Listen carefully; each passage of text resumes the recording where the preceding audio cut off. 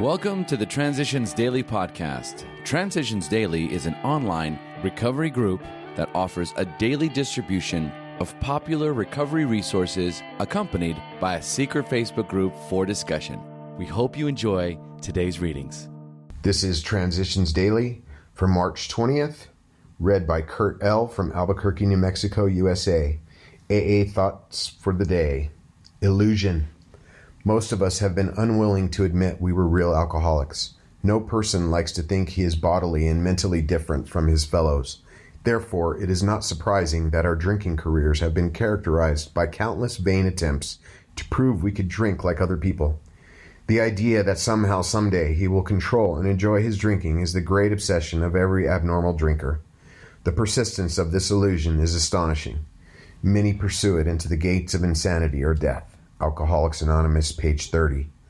Thought to consider. Many alcoholics are enthusiasts. They run to extremes.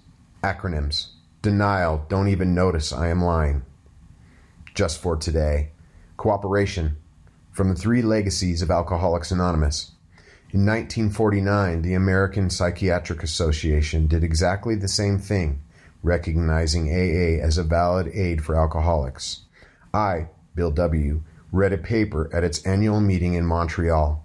I wound up by describing the spiritual experience as we understand it in AA. As I read, I doubted if even a handful of the audience could possibly agree with the views expressed in my paper.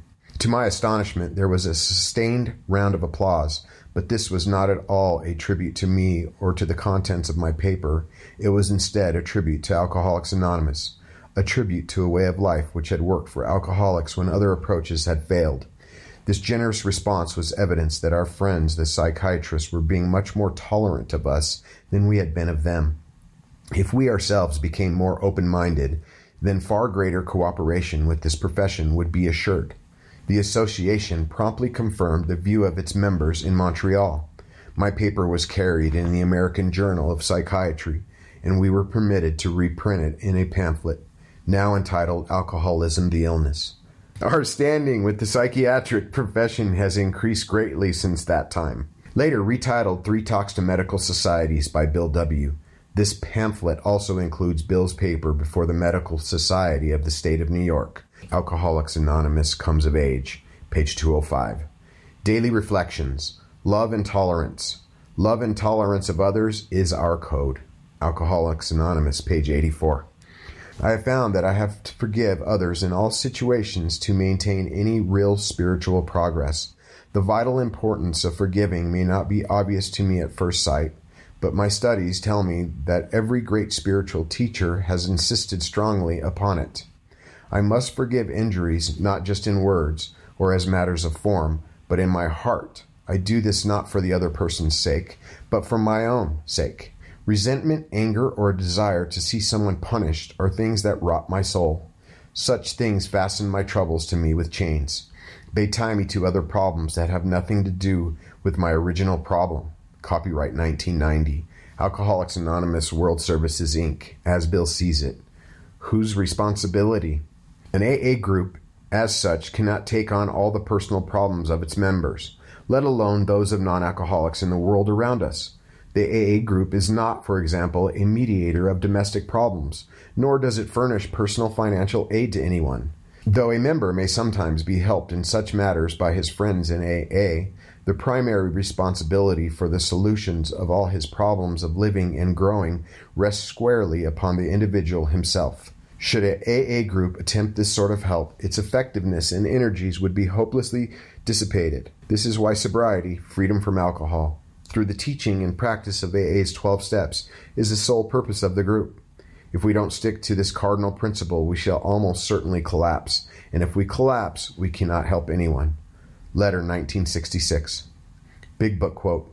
Reminding ourselves that we have decided to go to any lengths to find a spiritual experience, we ask that we may be given strength and direction to do the right thing, no matter what the personal consequences may be.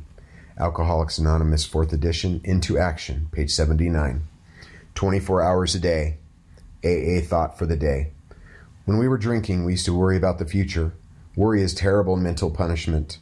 What's going to become of me? Where will I end up? In the gutter or the sanitarium? We can see ourselves slipping, getting worse and worse, and we wonder what the finish will be.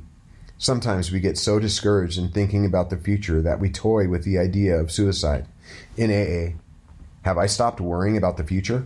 Meditation for the day. Functioning on a material plane alone takes me away from God. I must also try to function on a spiritual plane.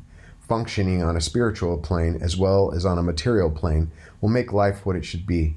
All material activities are valueless in themselves alone, but all activities, seemingly trivial or of seemingly great moment, are all alike if directed by God's guidance. I must try to obey God as I would expect a faithful, willing servant to carry out directions. Prayer for the day. I pray that the flow of God's Spirit may come to me through many channels. I pray that I may function on a spiritual plane as well as on a material plane. Hazelton Foundation, P.O. Box 176, Center City, Minnesota, 55012. My name is Kurt L., and I'm an alcoholic. We hope you enjoyed today's readings. You can also receive Transitions Daily via email and discuss today's readings in our secret Facebook group.